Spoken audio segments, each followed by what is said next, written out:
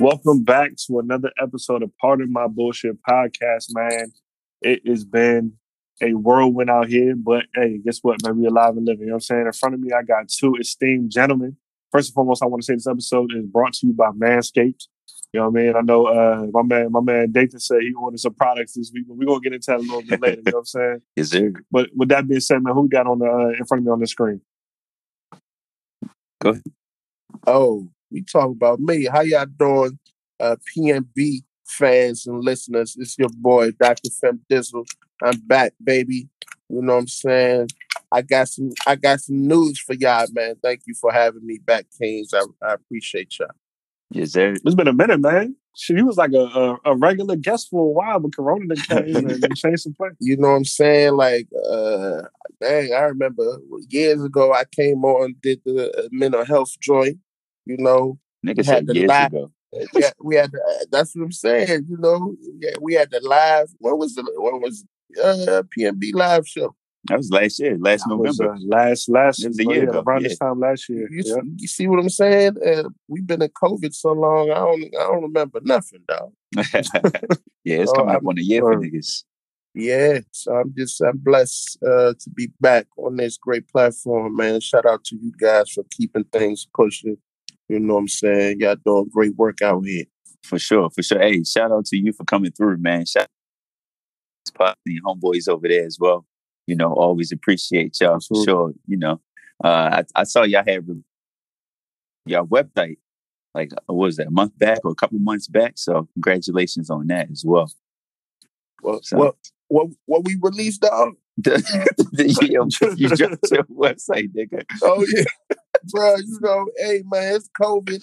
Like I said, COVID is my excuse for everything, dog. See, that's how you know niggas don't check their emails. Niggas don't check. He ain't even know they dropped the website. Niggas don't check their emails, bro. Yo, that's all it is. It's a long day. Y'all know I'm a father. You know, y'all gotta. Hey, son. Man didn't even know they had a website.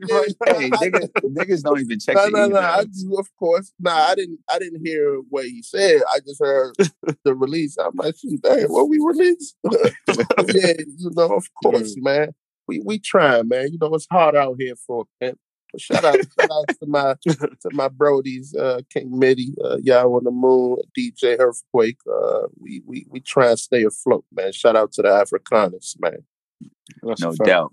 But you know me, man, your boy from Baltimore, the truth, man. I've been in the house, man, chilling. Got some new Manscaped products that came through. They sent us a little care package. So I got these smooth little boxers and some other products. But I would like to say the clippers, them joints fire, bro. Y'all, hey man, you know, like us, we got the ads rolling, but PNB Pod discount code. Go to Manscaped. Use that discount code. Get 20% off. Get them clippers, bro. And you know, just cut your hair. You know, groom yourself well. Treat yourself right, man. Treat yourself right above the belt and below the belt, man. You know, get your. I've been up on the ball deodorant. Hey, if you work out in the gym, it's necessary. I that's all I'm going to say. It's necessary. It's a game changer right there. You won't be, you know, have that jacket or, you know, those stains or whatever. Like, it's definitely necessary. And your girl will, you know, she'll probably appreciate you too. Keep yourself together. So you saying, you know, you get back from the gym, you know, think you impatient. Hey, you know what I'm saying? You say you use the body Yagi. Hey, blood still flowing. You know, pre-workout still in you. You know what I mean? Finish it off. Finish your workout. You feel me? You a sick nigga for that. Say less. I'm finna go get that right now. But nah, definitely treat yourself, man. 2021, we only looking nice, bro. We out here. We stepping out. You had a whole year to get your shit right. So yeah. Well, what we talking about today, fellas? Shit, man. You know, we got the main guest in the house, man, Dr. Fem Dizzle. He dropped a project recently, and we definitely want to have him on here to talk about his book. You know, what is the content? What gems can we be found in there? So let's go ahead and jump into it, man. First and foremost, brother, what's the name of your book that you just came out with? Man, My book is called "I'm Manifesting My Queen Essence." It's a I journey. like that. It's a journey of reflecting, healing, acceptance, self-love, and the pursuit of the healthy love that I deserve.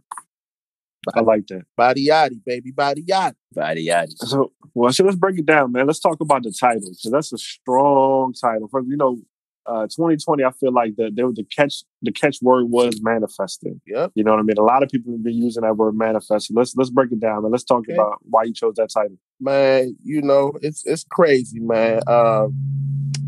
Shout out to B Simone, because I know she came out with a project called about manifesting. Right? Something like that, yeah. Yeah. And I know they went on her for it. But it's crazy. The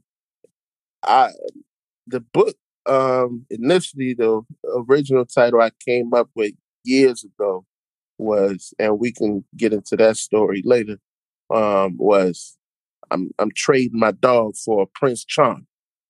I thought that was the 23-year-old me who was trying to write. But the 30-year-old me, I was like, after I finished writing, because I finished, then I was like, this title don't even have nothing to do with my book no more. You know what I'm saying? So I was just like, nah, I can't do this. And I just read the content that I wrote, and I realized, the book centers around, trying to uplift women, trying to empower them, and trying to kind of help them realize, a positive sense of self-worth.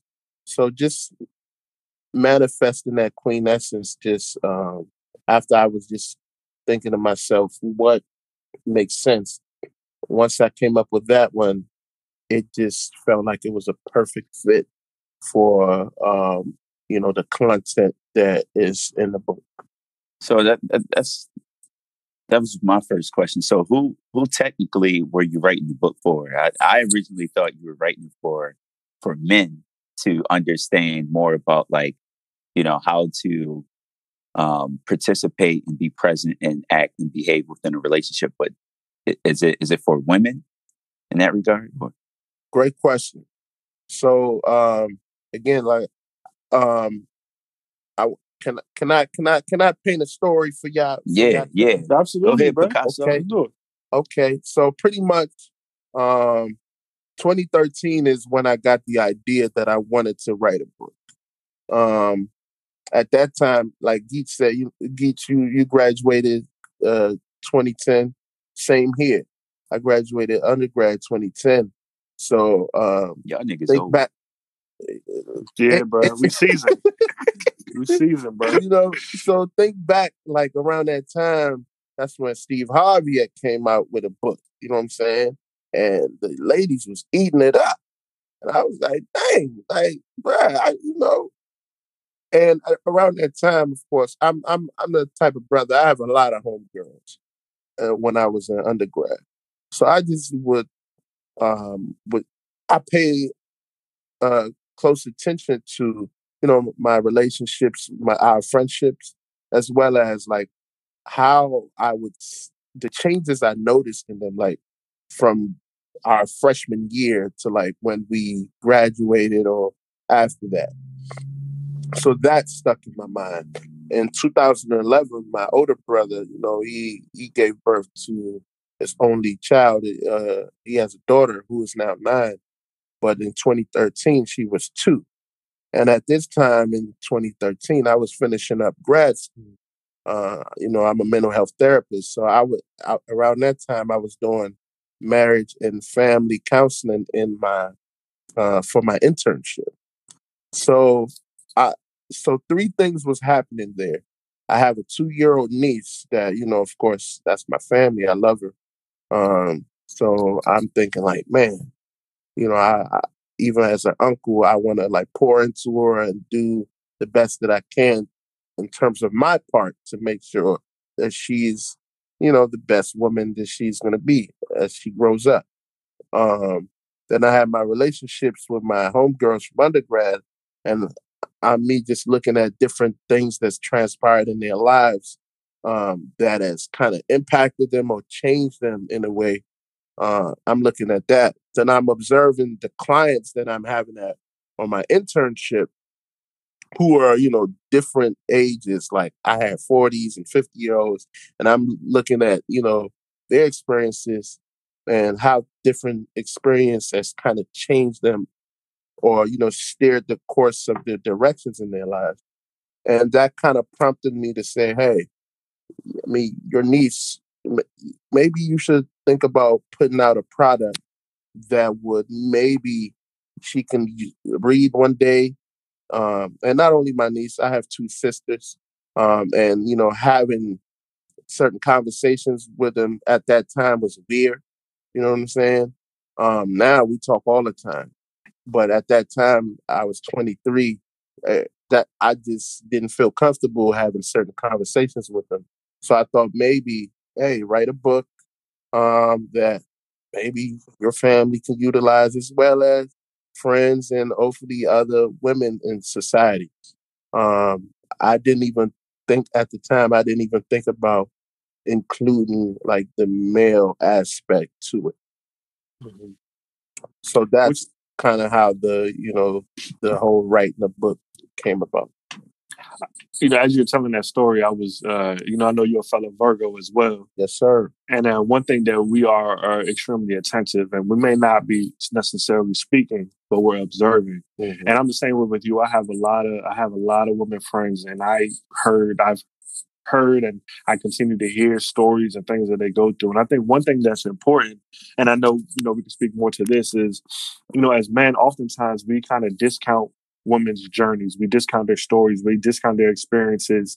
And a lot of times we say, well, that was just that one dude. That was just that one nigga, whatever. But when you hear, certain stories or similar stories over and over again, it's like, okay, maybe we can't discount this. Maybe these are things that women are experiencing. These are the things that they go through on a day-to-day basis. So you just taking that step back, even at 23, because at 23, man, we was outside. You know what I'm saying? We were, you know what I'm saying? We was outside. So, but even at that age, and it's crazy to say at that age, we was like, 23, 24 at the time. Yeah. We're adults, but we're still young. But being able to recognize, like, okay, women around me are experiencing certain things, and I have to pay attention to that, and I have to try to, see what I can do and play my part to make sure that, they are being their best selves, and they're kind of avoiding certain scenarios. And I'm putting it all together in the book so that they could kind of, like you said, empower themselves behind it. I think that's dope, and the fact that you thought about that such a long time ago, and you've continued to live your life and put all the experiences together now to put out your book in 2020. I definitely want to commend you there. Thank you so much, man. I think, a big part of that is because I'm extremely close to my mom. And again, I have two sisters. And, we've always been close in a sense. My younger sister and I included that in the book as well. My younger sister and I, when we were younger, we were extremely close. And then, of course, went through that weird stage where she wanted independence, and I'm the overprotective big brother. And I think even during that time when I thought about writing a book, that's the stage we were still in. Because she was an undergrad, so she thinks she'd grown. Technically she was grown. She 19, 20, and me as a young man. Also a lot of that, with my sister and I, just because, like you say, we was out here. So it's like, you know what I'm saying? We out here, and I'm like, yo, I'm trying to protect you. You know what I'm saying? But she just, so that's what it was. So I've always been empathetic, to the plight and struggles of women just because of my closeness to them.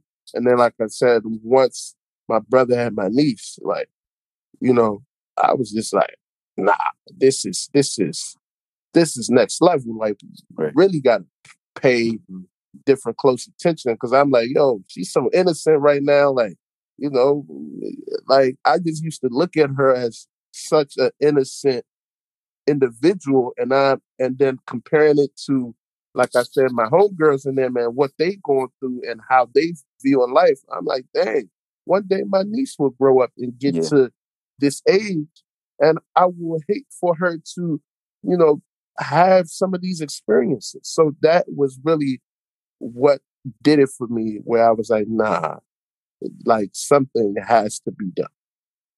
Thanks. So is there one? Go ahead. No, I was just going to ask. So, like, what are some of the main topics you hit on in the book that really get into what you just said? Basically, my brother. Well, before we get into that, I like that question. Sorry, before we get into that, I got one question I think that would be a good precursor to that question. Okay. Go ahead. As you're developing the thoughts process behind putting together this book, what was the tipping point? Like, what was the scenario or the story that you heard where I was like, okay, you know what? You about to get now him in need to take all of these things and run with it. Nah, it's crazy, and I'm gonna tell y'all this too. So when I was in undergrad, I went in as an engineering major. I think I might have shared that story with y'all when I came on the pod on the mental health topic. So I didn't even know this would be my path in life. However, it's like I had several homegirls in undergrad that would just come to me and like vent and talk about what they dealing with and what they going through. And so you was the gay friend. No, I wasn't, because, you know, nigga, I was fucking. Not them, of course. You know what I'm saying? Not them. Because, you know, I try not to we might need to edit that out, bro. We might need to... Which part? I'm dating part. Hey, I mean, that's what they call it. Yeah, exactly. That's what they call them. Kind of like, I guess, William from Girlfriend. Yeah. That's the perfect. You the trustworthy male friend that you know. Exactly. If they come to you ain't problems, you ain't backing ham out on them. Exactly. You know, and I'm not using it against them. I wasn't trying to smash. None of that. Yeah. It was literally, you know, no dirty macking and all that. Yeah, no dirty macking. Like, I could have done hella dirty macking, but I wanted what was best for them. Right. So pretty much, and they would come to me and just be like, yo, let's have a therapy session. Mind you, nigga, I'm an engineering major. So the fact that they was labeling it therapy sessions, and we would just go in and they'll be sharing, you know, just different things. And I don't know where I was getting my responses from. You know what I'm saying? But I was providing the responses, and they would come back. Like, you know, like I'm talking about, this went on for years.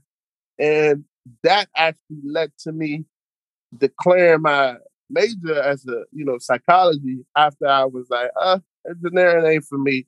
I need something to do that I can graduate in 4 years and leave school. And it just happened to be psychology was the only major that didn't require enough credit. So that's how I declared there. So so you can only imagine all the stuff that was shared, right? You know what I'm saying? During them fake me out sessions, whatever, like we talked about a lot of things. And not even during only them periods. It's times where we'll just be talking and, you know, they'll share stuff, whether text or phone calls or whatever. So because of the insight that I had the different insight than maybe some of my other homeboys, because they wasn't sharing that part with them. They was cool, you know, they was cool with them. They was dating them. They was, you know, engaging in whatever they was engaging with them. But they didn't trust them with that. They didn't feel comfortable. They didn't think those dudes may be receptive or listen or whatever, but they would share that with me. So I viewed those women, you know, through a different lens. Like, you get what I'm saying? If that makes any type of sense. Mm-hmm. Yeah. So for me, that's kind of what that was. Word. You're a funny dude. Nah. Because I say that to say, I mean, we were in the same boat.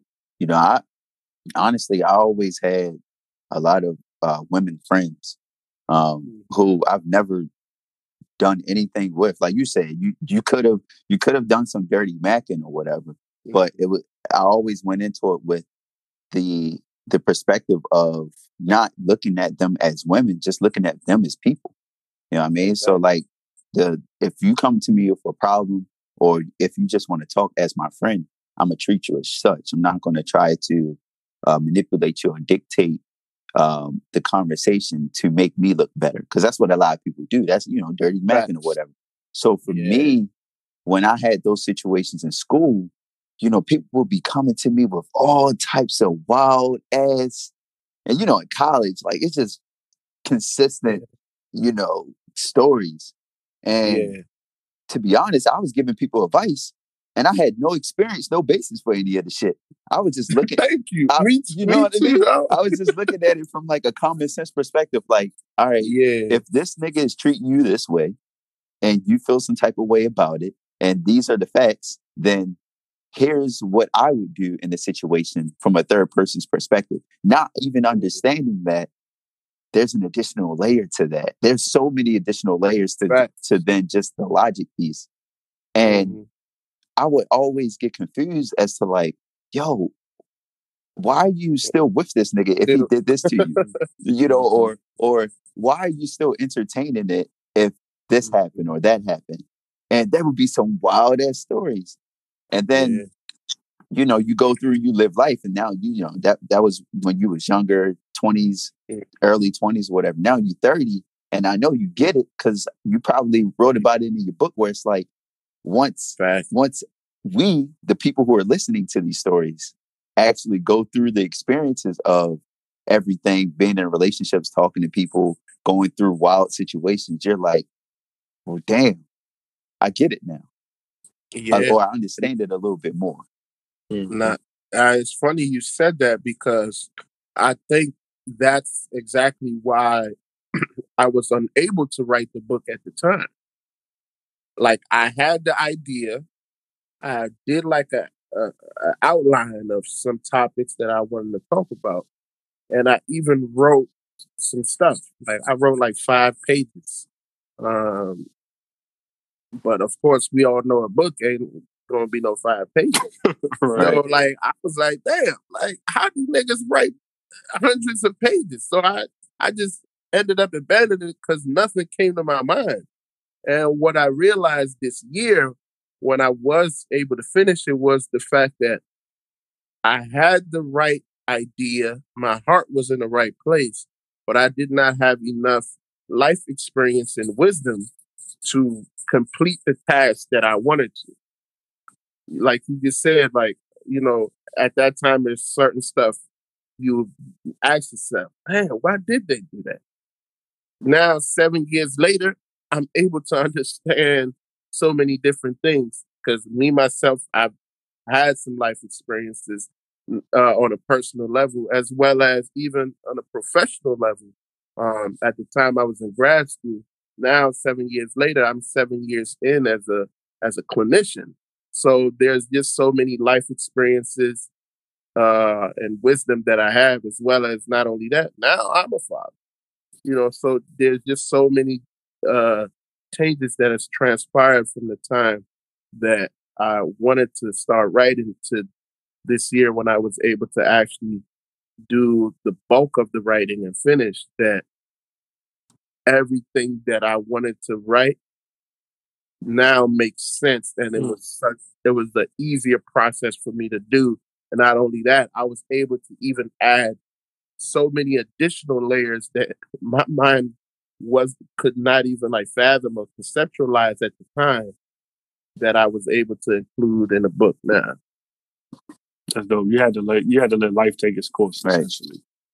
And I like the fact that you said that, your heart was in the right place initially, but at the end of the day, life just didn't whoop your ass enough. You know what I'm saying? You didn't learn enough lessons yet to actually be able to sit back and teach, women specific lessons, or even men, like you said, specific lessons. So I guess kind of what Dathan was asking before I jumped in, but like, let's talk about some of the topics that you cover in the book. Sure. Yeah. So So for me, one of the things that, for example, you guys brought up is like, yo, like Dathan, you just touched on. You will talk to these women, back in college, and you give them like logical advice, and then you just can't understand, yo, why is she still with that dude or whatever? Uh, so for me now as a therapist, how I see the world, I'm like, often at that time when we'll meet people, we'll just judge them based off their actions. Oh, you dealing with Leroy. Leroy cheating Leroy, on you. Leroy sound like he ain't shit. I ain't gonna hold you. I ain't never met a good Leroy. That's wild. You dealing with ancient Leroy. You know what I'm saying? Leroy cheating. Why are you with Leroy? But life is not like that. So with that, I thought it was important to start off the book. The first, I think, chapter is called like the Genesis, and I thought it was important to like go all the way back in time, kind of explore the younger years, which is your relationship with your parents, with your dad and your mom. Because that's like the foundation. That's like the first, or your guardian, right? That's like the first, you know, your first experience or encounter with the world. So I thought it was important to do that because sometimes we learn about those encounters shape our self esteem, our self confidence, our trust, or lack of trust, And one thing that I did with the book is I did a survey that I included in the book. Um, and the survey is I came up with a list of maybe like 25 questions. I think I did that, Johnny. Yeah, they think you did do it, and you did a video response. Yeah. Right? Pick one of the questions. So the questions in that survey they're included, throughout the book in like different chapters because those questions are like topics that I covered in the book. So um, in the book also includes people's real life like stories and encounters. Of course, it's anonymous in the book. Um, but people have dealt with so many different things. So before I like open a discussion, before I open a topic that I discuss in the book, it opens up with a dialogue from like the therapist, which is myself, who is posing a question, and then a response from men and women. And I later added the men component because I wanted women to also gain some insight into how, men deal with some of these things or their experiences and encounters with dealing with the same because I think sometimes that lack of understanding that we have of each other also impacts how we view each other and how we navigate relationships. So go ahead. Let me ask you something. So I like that you said that you started off the book with Genesis, right?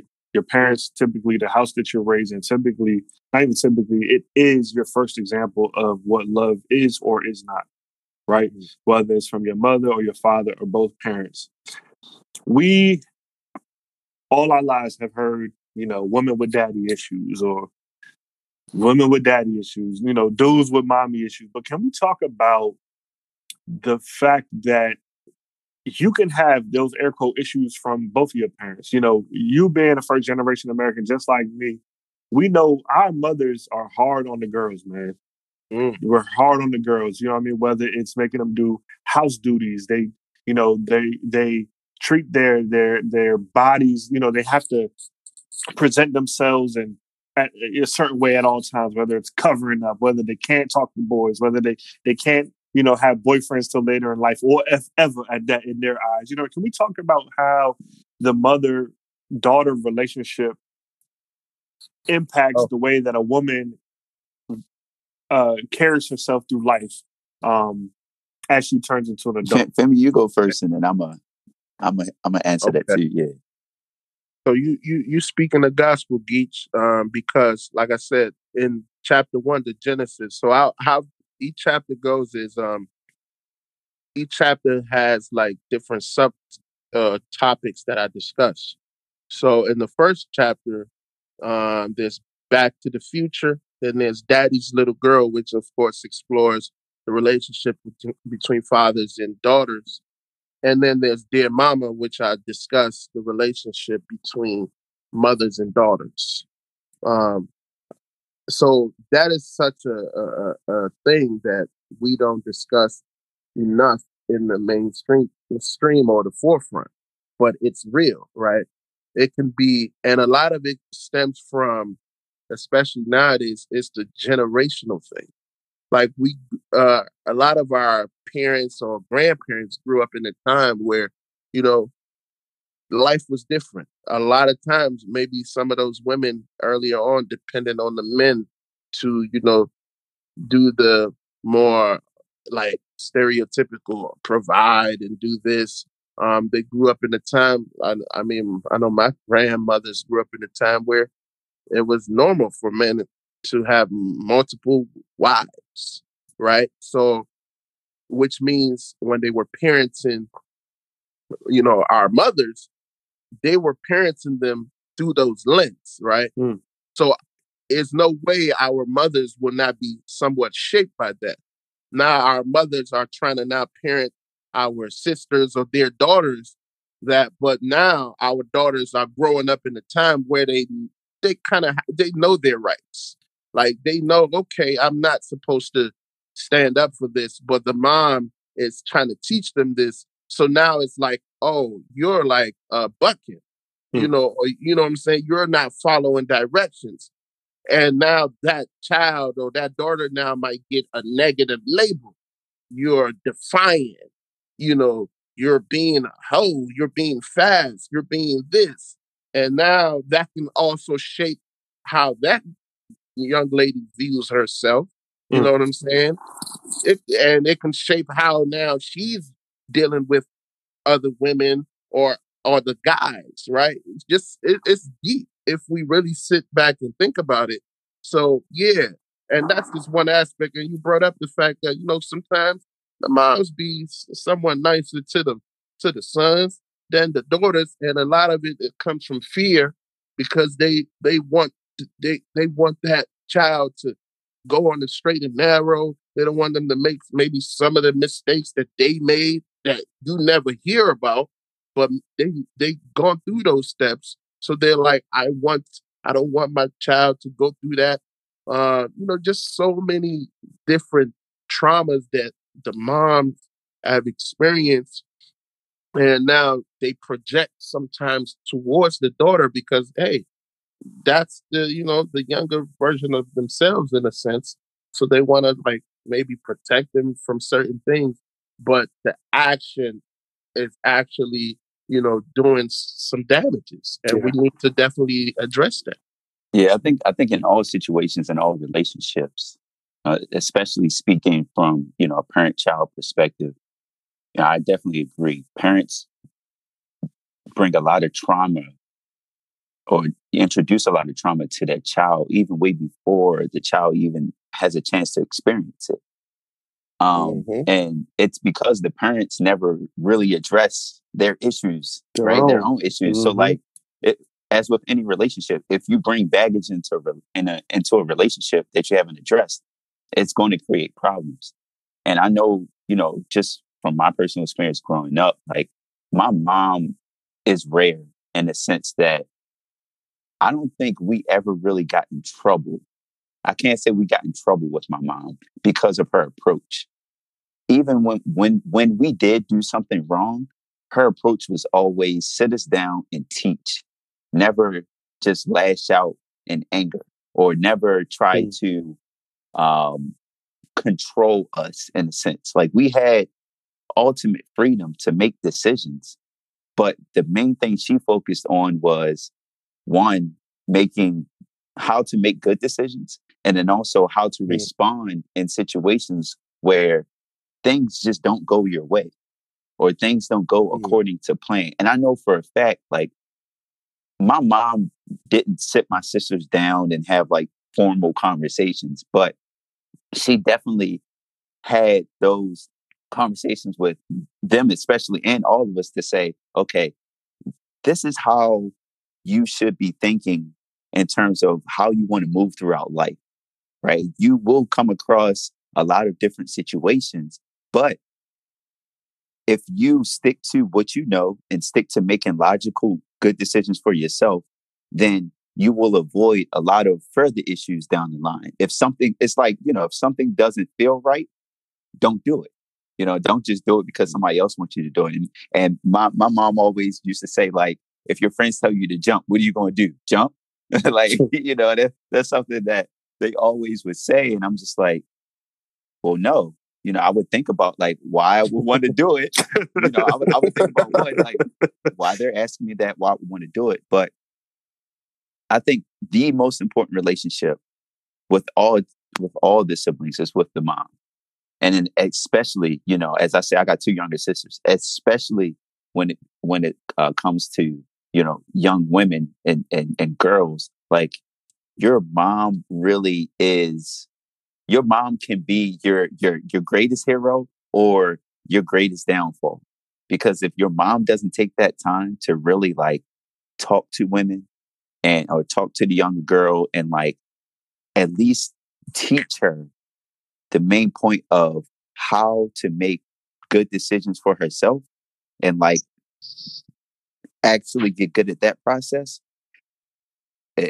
man, I've seen it. Yeah, I've lived it.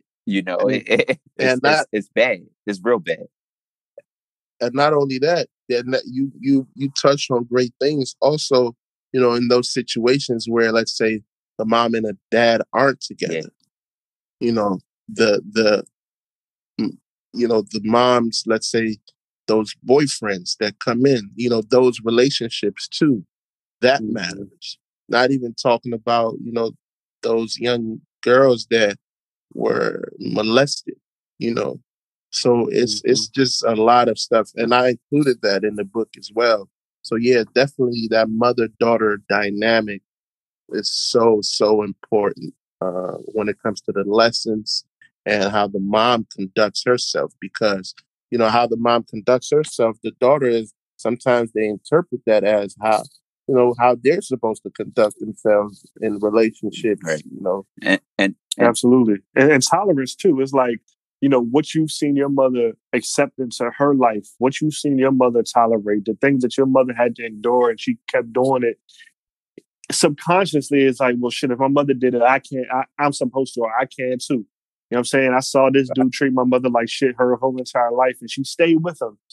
Right. Oh, well, maybe that's something that I can do it. I can put up with. So I definitely get it. As when I was younger, I was like, oh yeah, it's definitely, how the girl saw her dad treat the mother. Yes.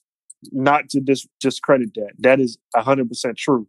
But also too, on the other side, it's what you saw your mother allow into her life and accept into her life and not, I think is much more impactful for in the long run. And I agree with that. And one thing I would like to say is I think people nowadays really don't understand how important parents are to children.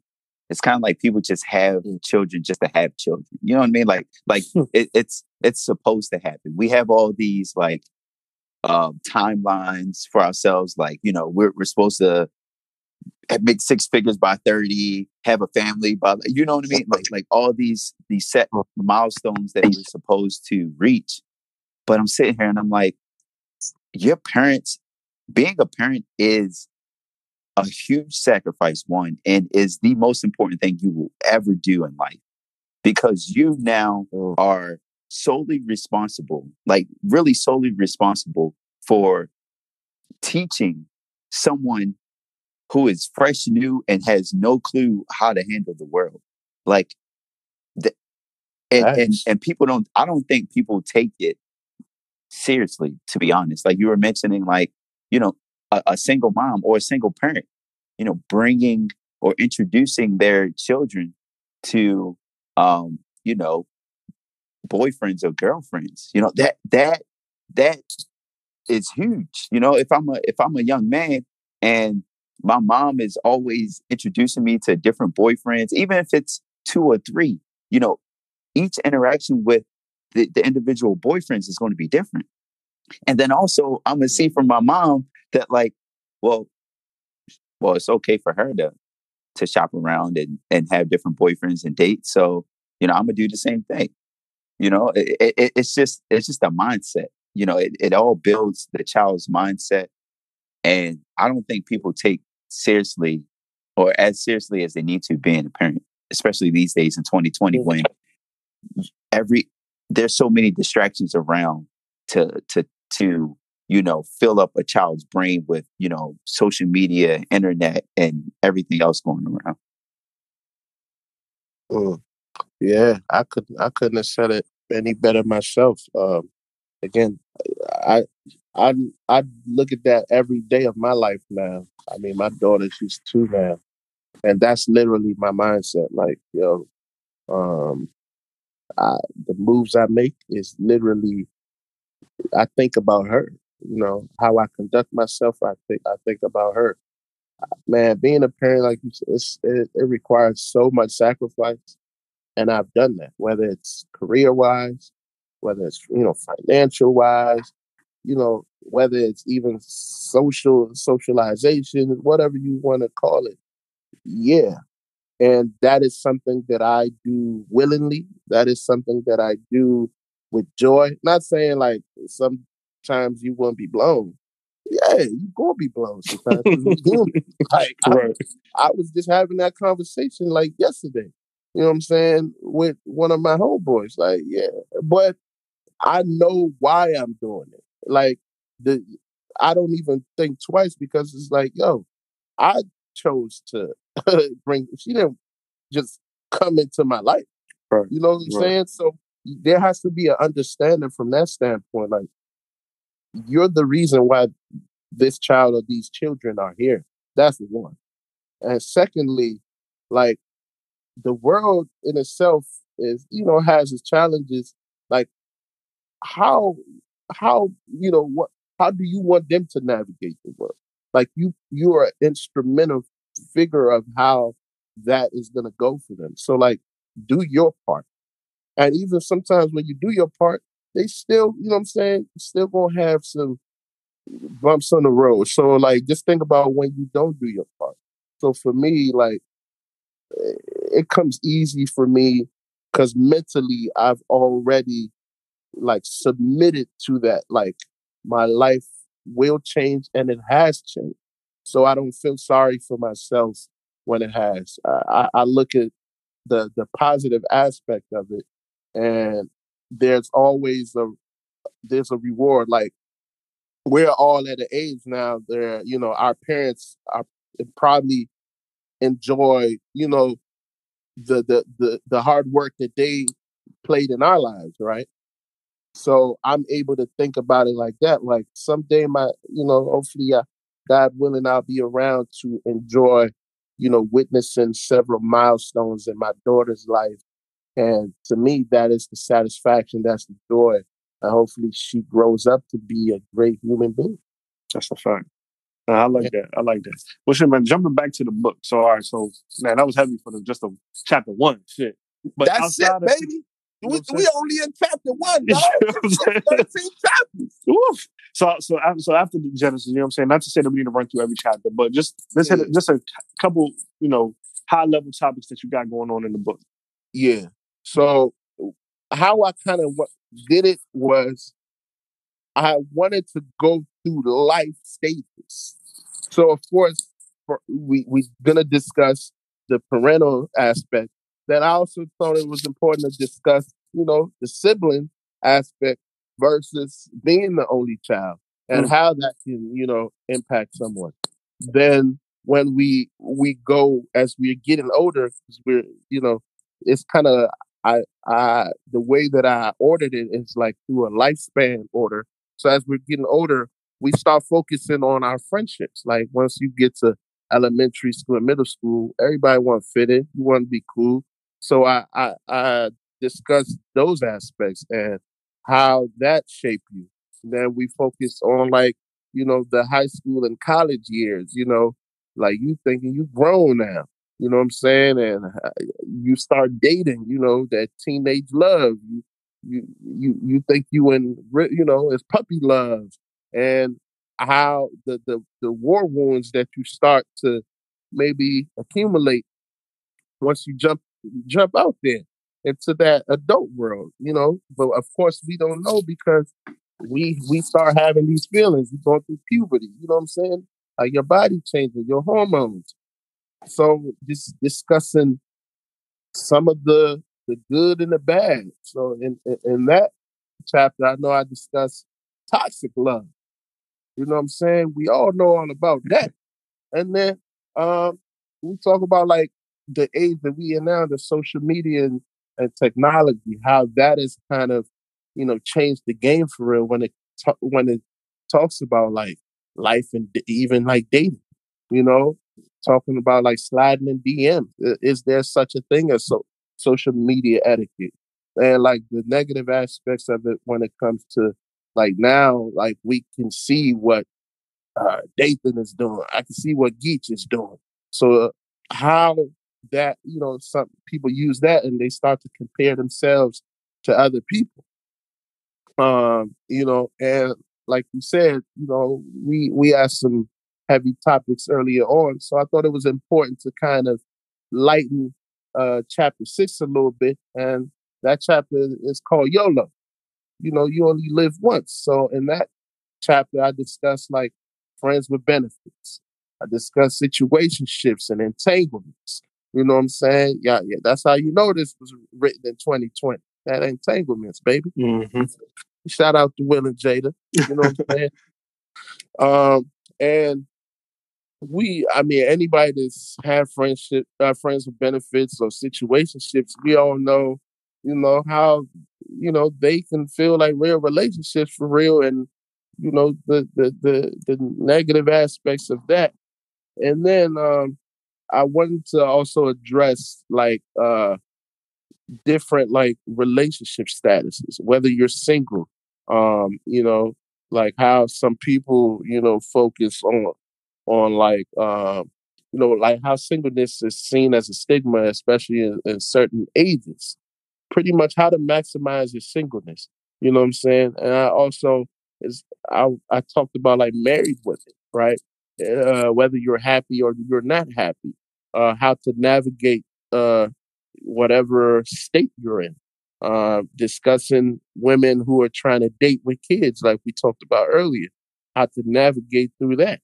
And also normalizing the fact that if you choose that, you know what, you kind of want to live life, you want to do life, and you've examined that you're not really trying to get married, or you're not really, you might just want to date or whatever, and you've truly examined why you feel that is, that you have freedom to do that without, giving into the societal um, expectations or critiques that you might get. You know what I'm saying?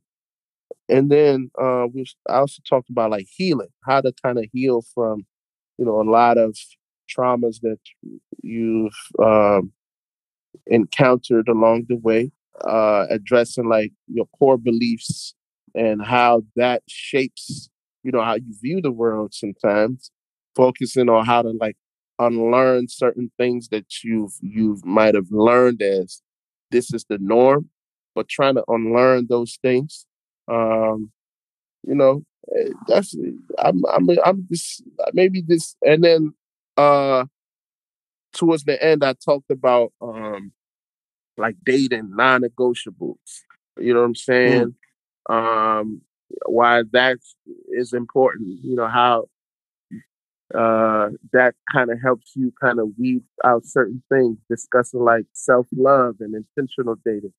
And then lastly, talking about, okay, now that maybe you secured a relationship, how to actually, do it the right way, how to navigate that. Because I feel like a lot of times, they'll, especially in like shows and movies, and they normally show you like, yo, when they get married or when they together, they live happily ever after.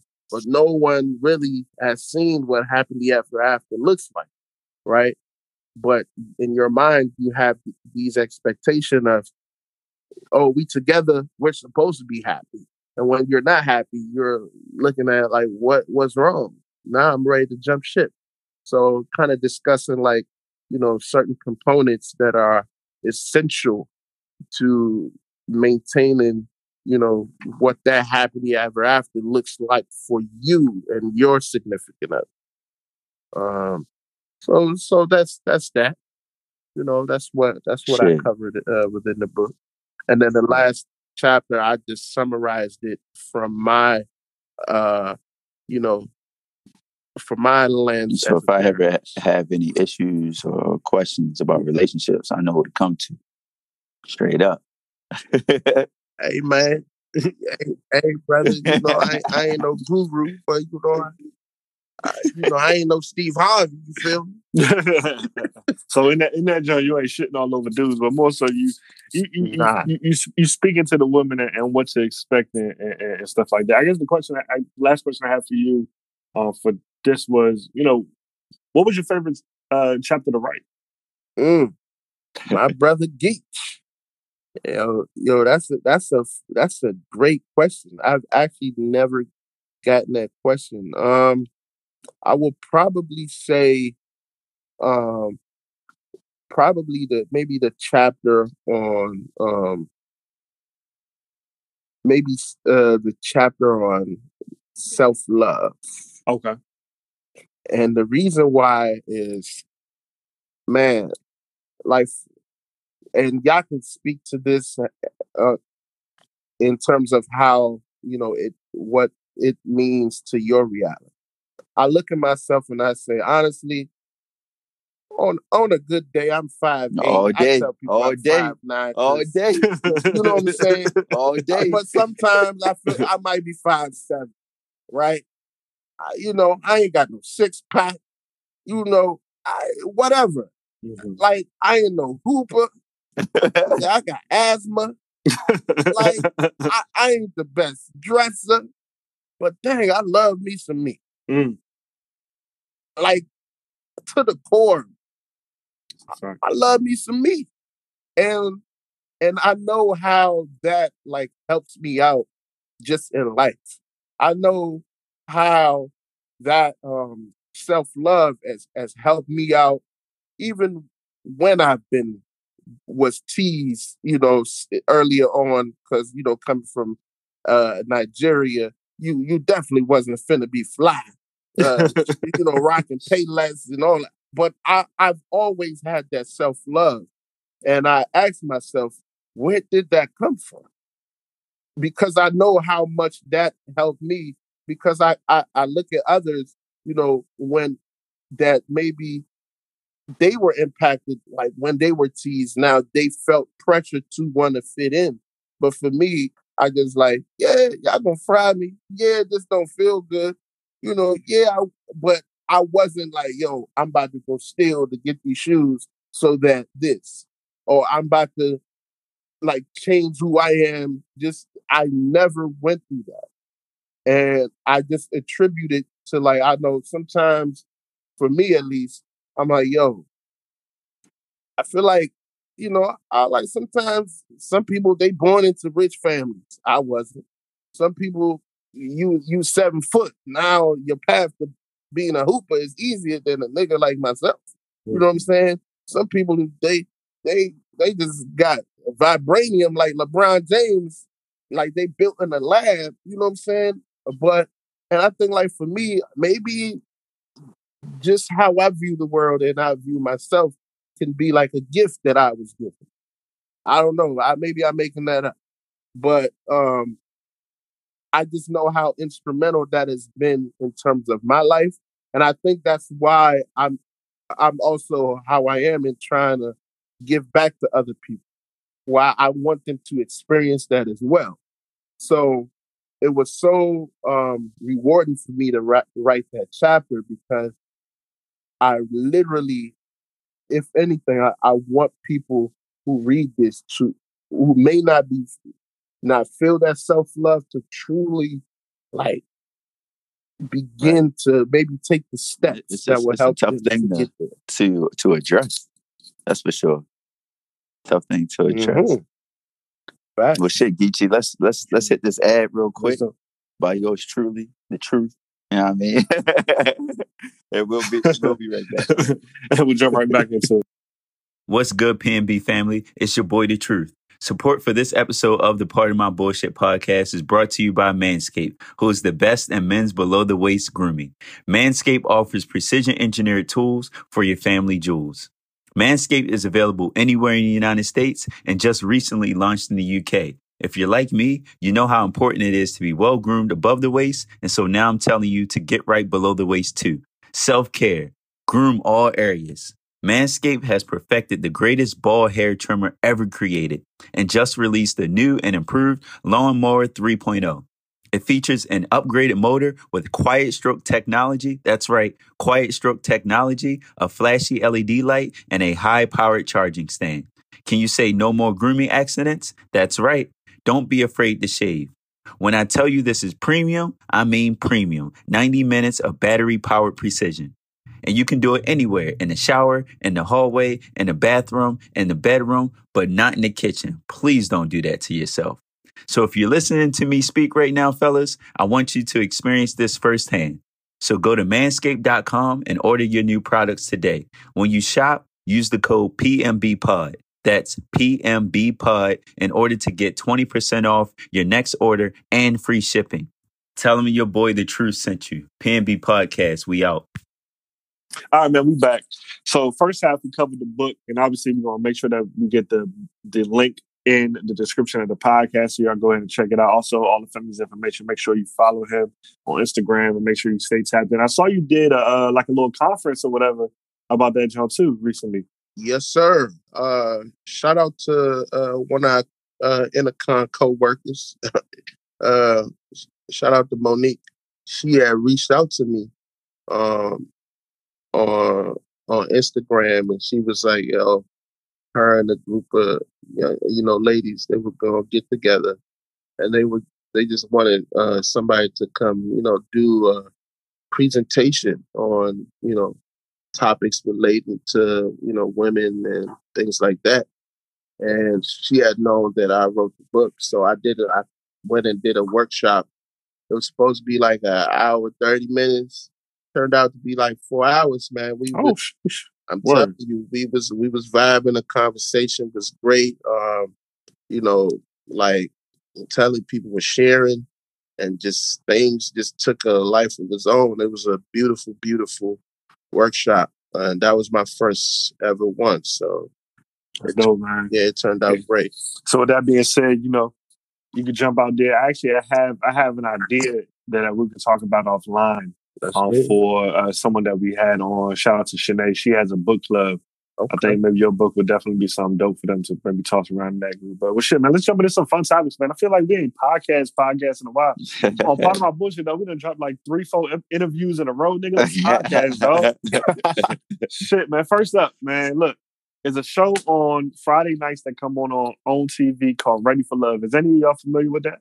I've heard of it, yeah. Yes, sir. You know how I am with TV. Let's get it. All right, so look, Will Packer is the creator of the show. Uncle Tommy is the host. And essentially what it is a bunch of singles. They're on this show looking for love. You know what I mean? So in previous seasons, they were in Atlanta. So they're living their life and they're mingling amongst the group. I think the group starts off with maybe like 20 total, 10 men, 10 women. And, everybody hits it off. And they go through all the dating phases and talking phases. And it eliminates down to the couples who want to be together. So they're the quote ones ready for love. So this is the third season. This year, obviously, because COVID, things are different. They're doing it in Houston. And instead of living their lives like how they was doing on the Atlanta shows, they're actually on a resort this season around each other 24/7. And this last week's episode, there was an elimination of a guy, man. And to me, I thought it was unfair. And I'm going to explain a little bit why. Episode 1, him and this young lady named Naya, they hit it off. And I think the guy's name is, I want to say it's like Mike or something. He's a radio host down in Houston. Bro, they was in love. Episode 1, I'm talking about, she said, "Oh my God, you connecting to my spirit, my soul. They was on the, they was walking around on the grass barefoot, talking about I could do this Oh, with you that's how you forever. know. But they Sheesh. was in love, right? So, 2 episodes ago, their friends were able to come onto the resort and meet the guys that they're interested in, right? So the friends get to ask them whatever questions they want. Naya's friend come on, and she asks Mike, you know, how do you think finances should be run in the home? Mind you, these people are grown. They like in their mid to upper 30s, some of them 40s. Actually, some of them are in their 50s. So they already have responsibilities. Some of them have kids, so on and so forth. So he said, well, I'm a radio host. It's not a lot of money in radio, moving into whatever relationship I expect to if we move forward, I would prefer it to be 50-50. Apparently that was the wrong answer for Shorty. She said, look, ain't no man coming into my life unless you paying everything. I need a man that's going to come in and take care of me, so on and so forth. Later on that episode, he was taken aback. He was like, bro, like, what did I say wrong? Some of the women was like, man, you should have just flipped it on her and just say, what are your expectations? So some of the guys are like, bro, I'm not funding nobody's life. Like 50-50 is how I want to do it. Apparently for Nia, that don't work. Push come to shove, she eliminated that man simply because he said that he wants to run his relationship 50-50. So I kind of wanted to ask y'all, have you been in a relationship or dealt with any women that, one, have certain financial expectations of what you bring to the table and what she does not have to bring to the table? Two, what do you think shapes that? What type of experiences that you think that shape that? And then three, if you find yourself in a situation where, her answer is not what you prefer to do, how you gonna carry that? What's up? Talk to me. Hey, look, I'm only going to address that last question. That the answer is run. Run, bro. Like, because it's important, man. Financial literacy, financial health is very important. When it comes, it's 2020, bro. I'm looking at you, not saying that I don't have it, but I've always said this. My woman is my equal. Women are our equals, men, okay? Like, we are all people. So I don't give a fuck about who's paying for what or this, that, and the third, but don't come with the expectation that Dathan, the truth, is going to be the one carrying the relationship financially. Because what happens is when you do that, that person still has to spend responsibly. And I'm not about to be out here busting my ass for you to be reaping the benefits and be irresponsible with my paper. It's just facts. It's just facts, bro. You know what I mean? So it's like, if you're getting into a situation, if you're coming into a situation like a relationship, right? And you're dating someone and you're getting to know them, please ask about finances. Just to understand, they don't have to have a lot of money. They don't have to be rich, but understand that the key is understanding how they move. Facts. Because what happens when you marry them? Guess what? I'm an accountant. I'm a CPA.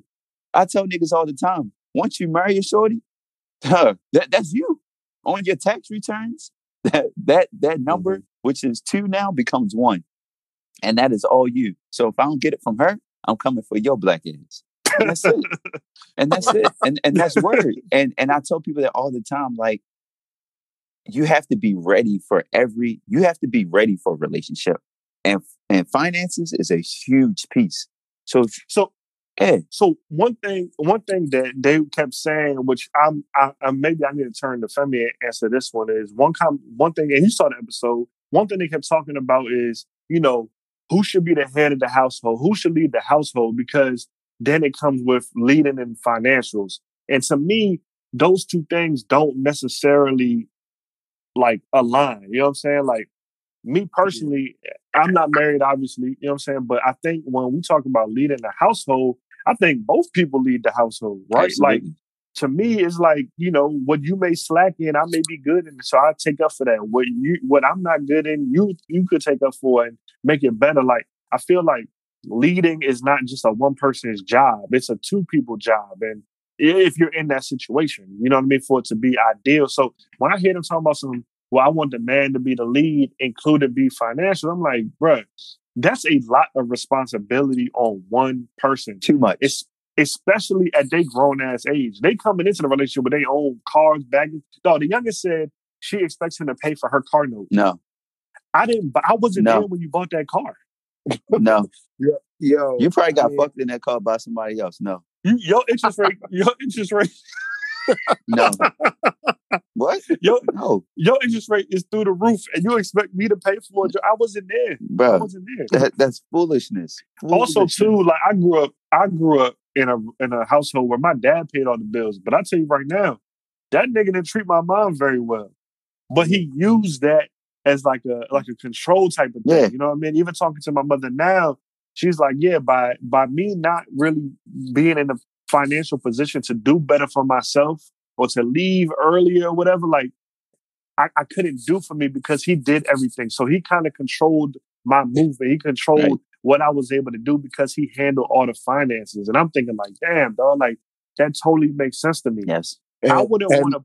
Go ahead. No, and that's exactly what I was talking about earlier, right? In terms of, you know, our mothers and their moms and all these things. Like, think about it. But people are still trying to hold on to certain ideals of the past. Like, the man should do this. Do what works for the both of you guys. Like, first you have to see if you're compatible. Like, if a woman is coming to you and saying, yo, you know what I'm saying? If a woman is coming to you and saying, you got to pay off, cool beans. Go find a nigga that's gonna do that shit. Yeah. But it ain't going to be me. Like, I've dealt with a plethora of women, not, I'm not saying that like I ain't no hoe. You know what I'm saying? But I've dealt with a few, and I've never attracted none of them women. They know not to come with me with that energy. I guess I don't attract that energy. And if I did, that would be the only interaction we have, because I just don't share, just like the truth said, I don't share those ideals. I don't believe that I should pay 100%. Now, if you're a woman that, again, go find another nigga that's willing to do that. That's not me. I don't believe in that. And like you said, Guy, I feel like, we can work together. Like, there's some strengths you have, there's strengths I have.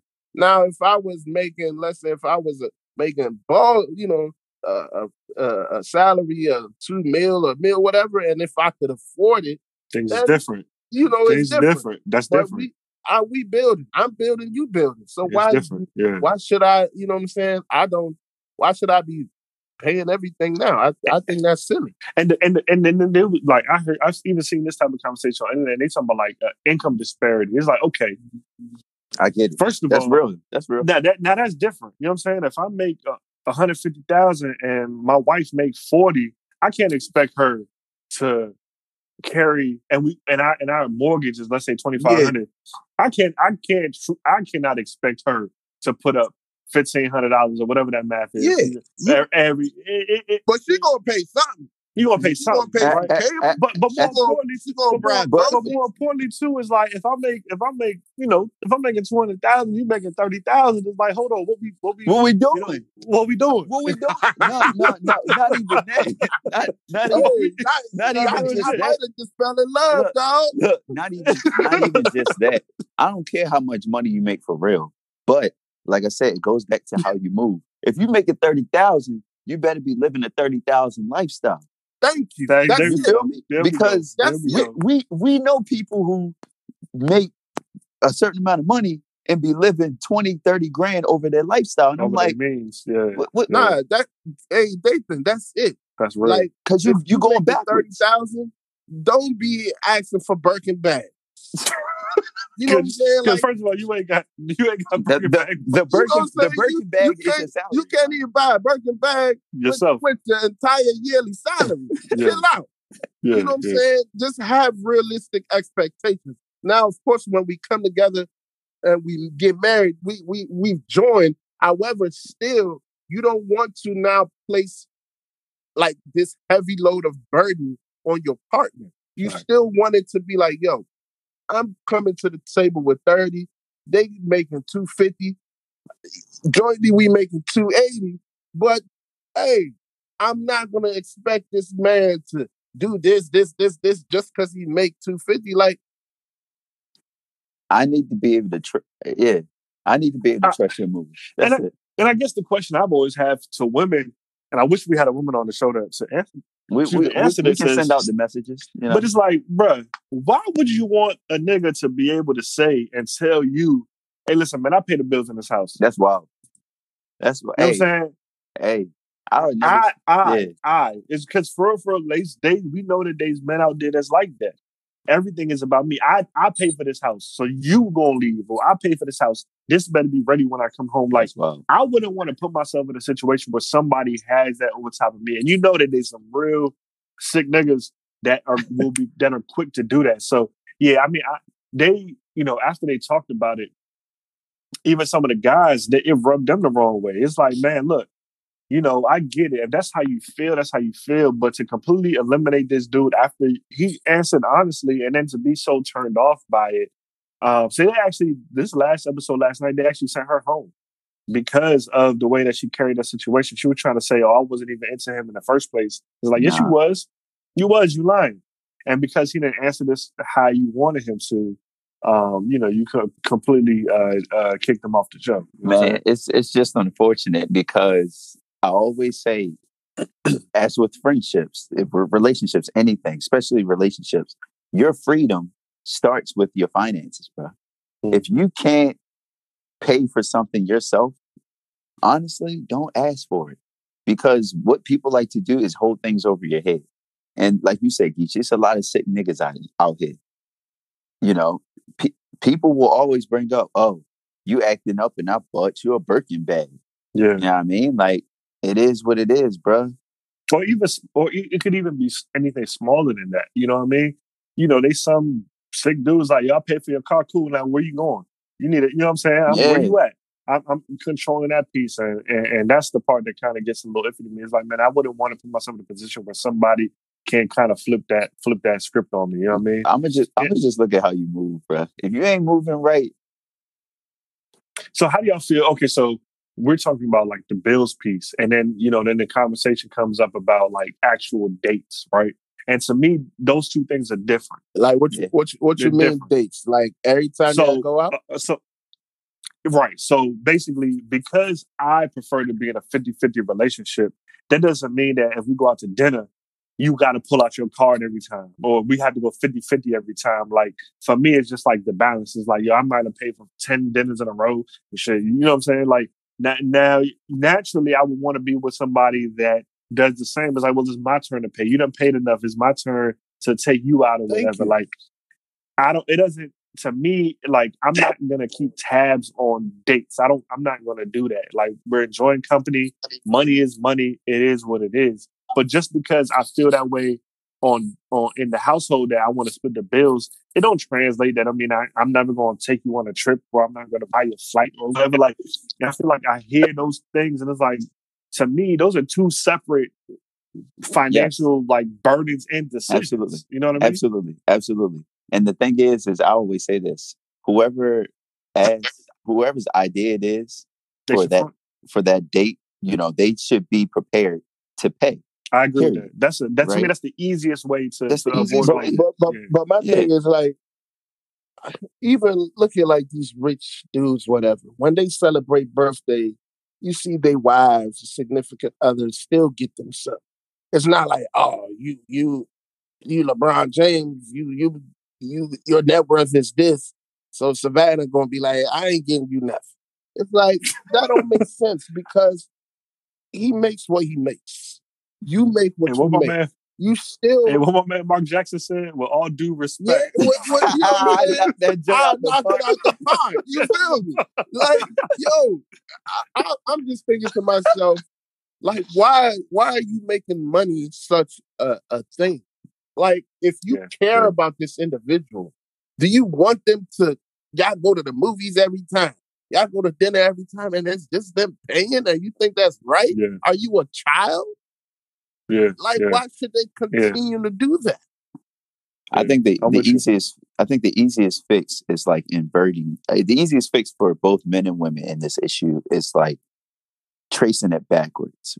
For women, especially who think like, well, for both parties, if you think that the man or the woman should dominate the finances and, you know, pay the bills and carry you along, just think back to how you want to be treated. If you're a woman and you're expecting your man to pay the bills, get you nice things, and get you that, literally take that same behavior and shower your partner with it.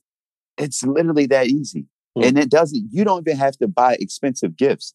Even if you make 30,000, if you expect your man to be buying you all these gifts and shit, take what you can afford and go buy him a fucking gift.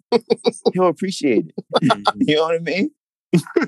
That's it. That's all I'm saying. Yeah, that's real. Yeah, I enjoyed that. I enjoyed that. I guess we kind of all on the same page here. Geets, you paying the bills, bro? You ain't paying the bills?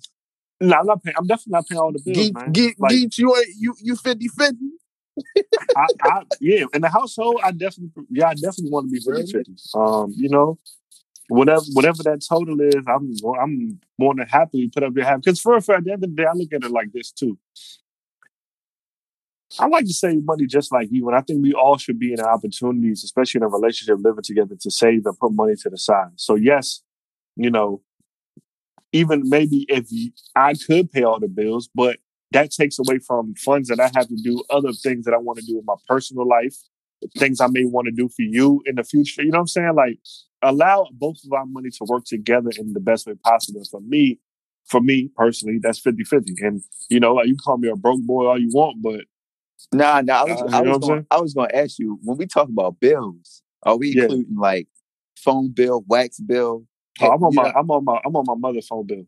What you mean? Oh, okay. All right. Yeah, hey, me too. We here? I'm just asking.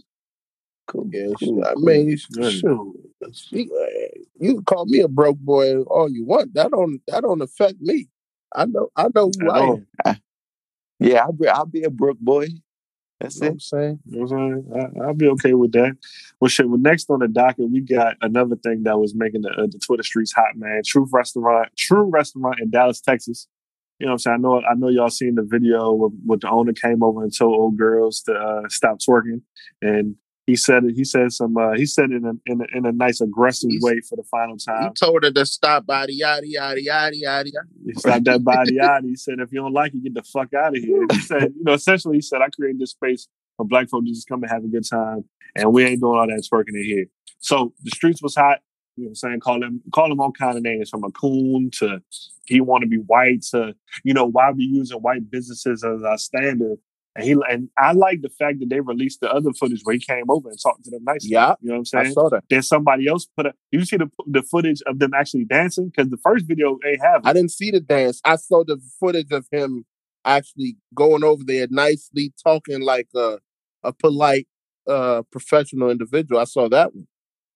Well, there's a video that a young lady dropped where they was on the tables dancing on the seats dancing like how we said. And at the end of the day, as a business owner, look, you ain't about to put your feet in my nice seats, especially on heels. Poke through the leather and all that. So he got a lot of backlash for that. So I kind of just want to hear y'all take. What's y'all stance? I got an idea of what it would be. This my take, right? We all young dudes. We've all been to the club. And we've all probably had a table of VIP. Like, I've been to the club where I'm standing on the chair, I'm doing whatever, and the bouncer comes to me and be like, "Yo, we don't do that here. Get down." Now he tells me once. He might tell me 2 times because he might be like, I know niggas been drinking, but he ain't gonna tell you no more than 3 times. The 3rd time, you probably gotta go, and that's the bouncer. He don't own a place. So, and that is a club, right? Where, stuff's supposed to go down. This is a restaurant. People are eating. You know what I'm saying? I get it. You feeling the music. You might be feeling the mimosas or the Henny. You know what I'm saying? But it's like, if he comes to you, I think he said he went up to him 2 or 3 times. 3 times, if he's done it 3 times, How, you know what I'm saying? And this is his place that he owns. Like, he has a right to be like, yo, maybe he shouldn't have said get the F out, but you know what I'm saying? That part I don't condone. You know what I'm saying? But the actual act of him saying don't twerk and he feeling how he felt, in my book, I think he's justified just because if someone has come to you multiple occasions to address you like a civil human being, just listen. It's their place of establishment. Like, it's not like you come here to eat and that gives you a right to twerk. Like, there's nothing, you know what I'm saying, that says that. I mean, Yeah, this what I don't like about black people, bro. That's what I don't like about black people. We wouldn't do this shit in a white establishment. We would go to a white establishment, sit our ass down, be all polite, nice, cool, calm, and collected. But we go to a black establishment and I gotta act out. I gotta make it. It's like this. And then you call the nigga a coon. But what kills me about that is the fact that you're right. People know how to act when they want to. People pick and choose. But then if you say that though, they were saying, well, why is white establishments the standard? It's not, but y'all. That's what I'm saying. Yeah. If you in DC and you go down to La Vie, how many people you see twerking at La Vie?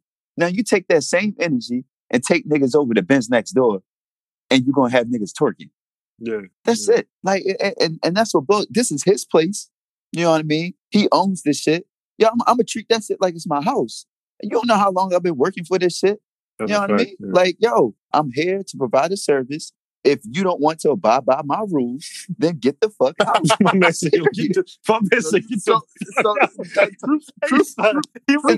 that simple. No, but it's literally that simple. Because let's say, let's say I go into a barbershop and like I start saying some wild shit. Whoever owns that shop can ask me to get the fuck out. If I continue to repeat the action, they're going to kick me out. Wherever you go, it's the same energy. It's the same energy. What I don't like is the fact that, damn, I lost my train of thought. Okay, so I don't like the fact that they put out the footage of him saying get the fuck out without putting the full background. Mm-hmm. Also, too, I was hearing a lot of people saying, well, you know, they shouldn't have been playing twerk music. Let me tell you something. I get it. Music is infectious. But at the end of the day, you control your body. You're not going to tell me that you hear bands that make a dance and that automatically makes you bust your ass. Joints is hoes. I hear music all the time that talk about killing and selling drugs. It don't make me want to do it. So you sitting there telling me that because they playing that in a restaurant, you have to dance, and that's not true. I think one thing that we're missing here is you got to read the room. Exactly. If you had a DC brunch and everybody dancing, having a good time, that's the culture that we have here, and everybody's doing it. But from the footage that I saw, everybody was sitting down quiet, dancing, dog, quiet, enjoying their meal. And they talking about something. Well, what do you expect if you serve drinks out of Douce bottles? Dog, that has nothing to do with them acting a fool. It's only them. You got to read the room. If nobody else doing it, bro, you can't be mad when they tell you to stop doing it. They want. Oh, we go to basketball games, whatever. Like, they play all these musics. Now, of course, you know, like if you sit next to a kid or whatever, you see people, you hear, you might bop to it in your seat. Everybody don't do the full blown, let me go wild out, because now they playing, you know, we taking over from the 99 to the 2000. Unless you Lizzo. unless you Lizzo. And, you know, they came, y'all seen, they came for Lizzo. You know? Came and got it, because she, once again, she ain't know how to read the room. You got to read the room, man. There's a time and a place for everything. And we can't continue to just use the whole, you know, it's a black establishment. They shouldn't. It's like, dog, this man owns this space. This is not the energy that he created, DJ or not. And at the end of the day, the music wasn't even that loud because he turned around and told the DJ turn the music off for a second. And it obviously wasn't loud enough for the DJ not to hear. DJ got headphones on and shit. He still was able to hear. Like, dog, they wasn't. Come on, man. Bro, what they expect? They expect niggas to be playing elevator music. Come on, yo. That's my thing. Like just because you hear good music, it's a black establishment. Of course, I'm gonna be playing some good shit. You want me to play what? Like motherfucking Billy Bob Thornton instrumental? No. Like, nah, nigga, nobody want to hear that shit. I want to catch a little vibe. You know, I'm going to eat my food and I'm going to get the fuck on. Like, niggas, you know what it is, man. Shorties, they went there. They got a little bit too lit. You know what I mean? Hey. They wanted to act up and then they tried to turn it into a whole other situation when it's not even that, bro. Hey, if y'all got the video of them, the footage of them dancing, can y'all send it to me? Yeah, I'm gonna find that joint and send it to you. Hey, why you need it? Nah, I'm just trying to see it. Nah, because you say you seen it. I'm like, nah, I seen the video of him telling them get the F out. I seen the video of him going to them politely and telling them, yo, you know what I'm saying? But I never saw that other video. Yeah, I'm gonna try to find that jump for you, bro. I got you. They must have been out here, bro. I got you. Well, look, man, this was a dope episode. I enjoyed it. You know what I mean? I don't got no more topics for y'all, but family, I definitely want to thank you for coming through. Man, thank y'all for having me. It's been a minute, man. I think you the most seasoned guest. I think this is probably your fourth time up here, third or fourth time up here. Word, damn. It's necessary. It's necessary, man. You dropped some good shit. I appreciate y'all, man. Real talk. You know, this was a dope-ass interview. Y'all some seasoned vets, man. That's how y'all know, you know what I'm saying? Y'all some seasoned brothers. It's a testament to you know, the job that y'all doing in this podcasting lane. You know what I'm saying? This was such a smooth ass interview, man. I appreciate y'all from the bottom of my heart, man, for opening up y'all platform and allowing me to, you know what I'm saying, share this dream project of mine that I, you know, if it wasn't for COVID, it probably, my mind would have never, you know, went to it. So again, God bless y'all. I really appreciate y'all beyond words, man. Of course. Of course. Well, sure, man. If there's any, I guess, you know, before we get out of here, let's just drop one gem, man. Let's for all those people that you want to go check out your book, you know what I mean? Drop one gem for that they're gonna walk away with, when they get that check, when they hit that checkout. Man, when you buy this book and you immerse yourself, you know, just know that you it's gonna take you back. It's gonna take you on a journey. It's gonna allow you to face yourself, to deeply look in the mirror.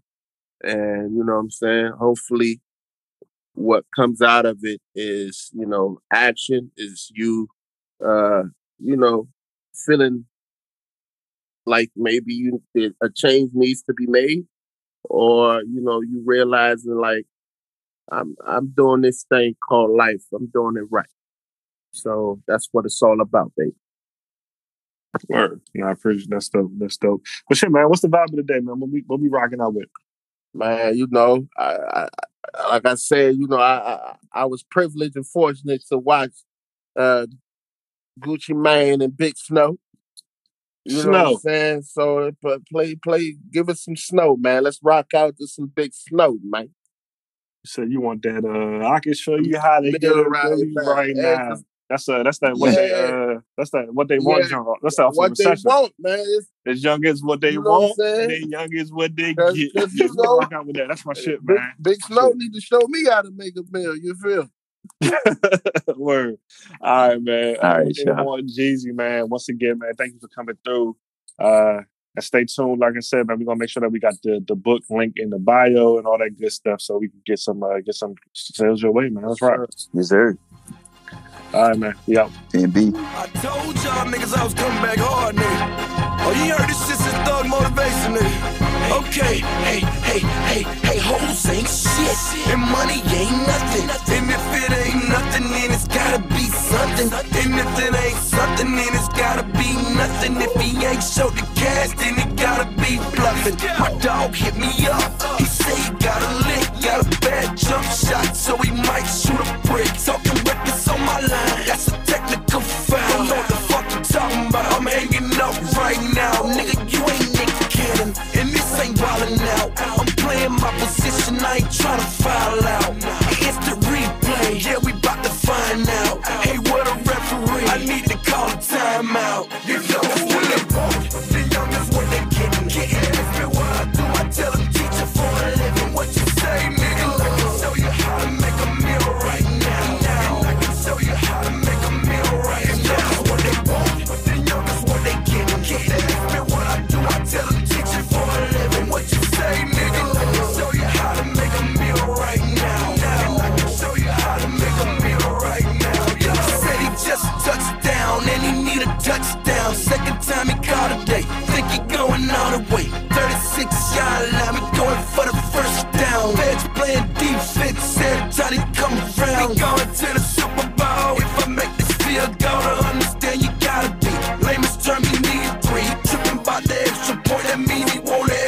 joint. Make sure you bring my extra cash. Next time I see your extra ass. Hold up, call the play. Yeah, I'm playing quarterback. 4-way, 2-way. Bet I bring a quarterback. Weigh it up, bag it up. Pass it to my running back. $1 short on my pay. That's a flag. Young is what they want. The young is what they getting. Getting what I do. I tell them teach it for a living. What you say, nigga? I can show you how to make a meal right now. And I can show you how to make a meal right now. What they want. The young is what they getting. Getting what I do. I tell them teach it for a living. What you say, nigga? I can show you how to make a meal right now. And I can show you how to make a meal right now. Ninth inning, bases load. I'm going for the grand slam. Tax free, tax free. Giving shit to Uncle Sam. Young, you playing softball. You playing softball. Yeah, I'm playing softball. Same colors, golf balls. Catch me in the outfield. That's a whole lot of grass. Trying to buy the franchise. That's a whole lot of cash. Damn right, I'm saving up. Thinking I'm about a team. Watch me get my bounty on. Trying to get my money clean. Focus quick. Watch the pitch. Can't afford another strike. If I make it through this shit, then I can play another night. Money fight, money fight.